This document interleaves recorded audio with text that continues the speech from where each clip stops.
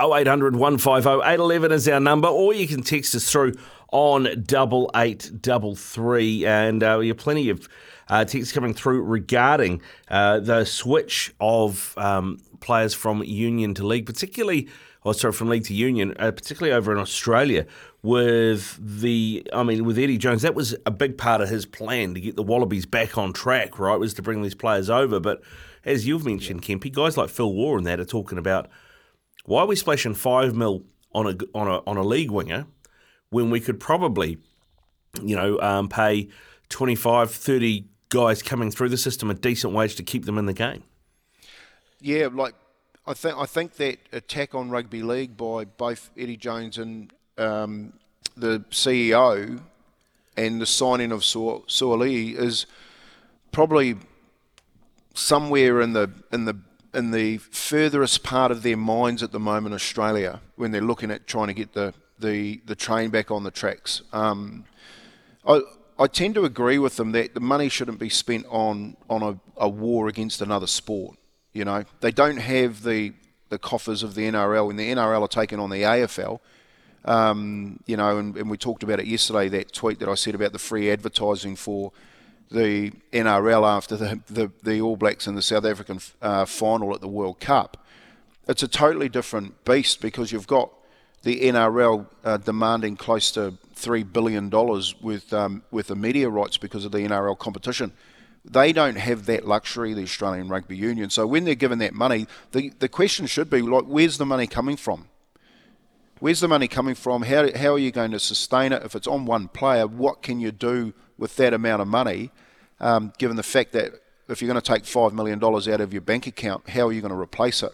And I think having one player running around on a wing isn't going to be value for money. It just doesn't make any sense to me.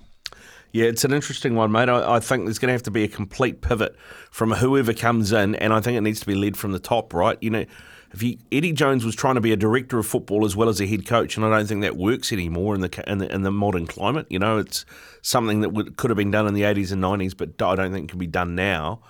You've got the right people, I think, in Phil Waugh there, but I think Hamish McLennan needs to go, doesn't he? If he's CEO and all this happened under his watch, this was all stuff he rubber-stamped, and it's gone this sideways this fast, surely there's got to be a big question mark next to his job.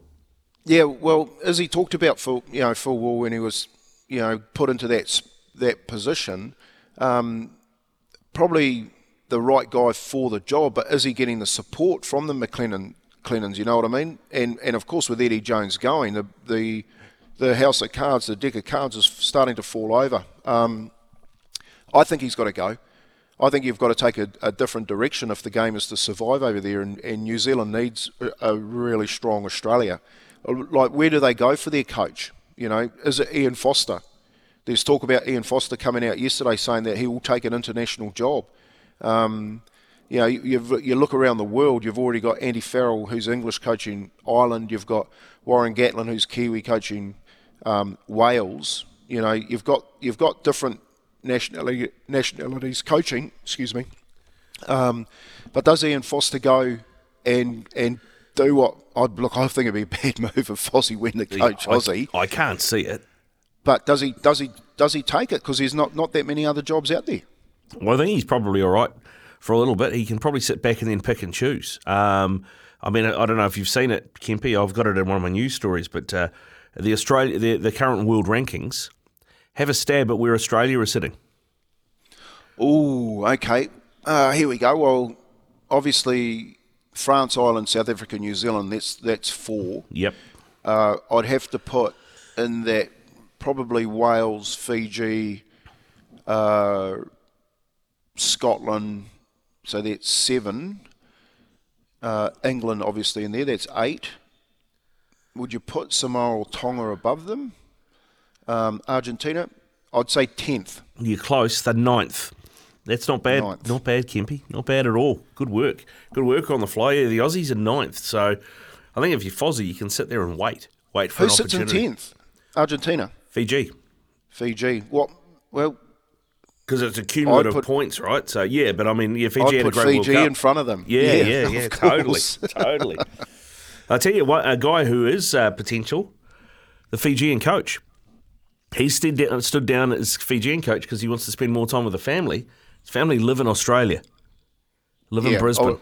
And a lot of the players do too. So, it's a tough one. You're gonna probably hurt a little bit if you take that job. Eddie Jones has come in with a lot of experience. Has lasted 10 months. They reckon he's left it in a worse spot. So if you come in, well, what is the strategy about signing the Fijian coach? You sign the Fijian coach so you can sign the players? Well, that's why I just think he's shown he has improved a bunch of players to a point where they've got, they've beaten England at Twickenham, and they've pushed England in a Rugby World Cup quarter-final, and they've finished second in their pool. I think that's what you look at. I mean, I think he's done it. I don't know whether or not he'd get players over, but I think he's shown that he can turn a bunch of players into something more than the sum of their parts in terms of what Fiji were doing before he took that job. Yeah, but I think your coach has to be more than that, Rick. I think he has to go back into the schools, go back into the grassroots, rebuild the game from the bottom up, not just go there and coach the Australian side. Yeah, but I'll tell you what, there is there's an obvious answer, and that is Stephen Larkham, who's at the Brumbies.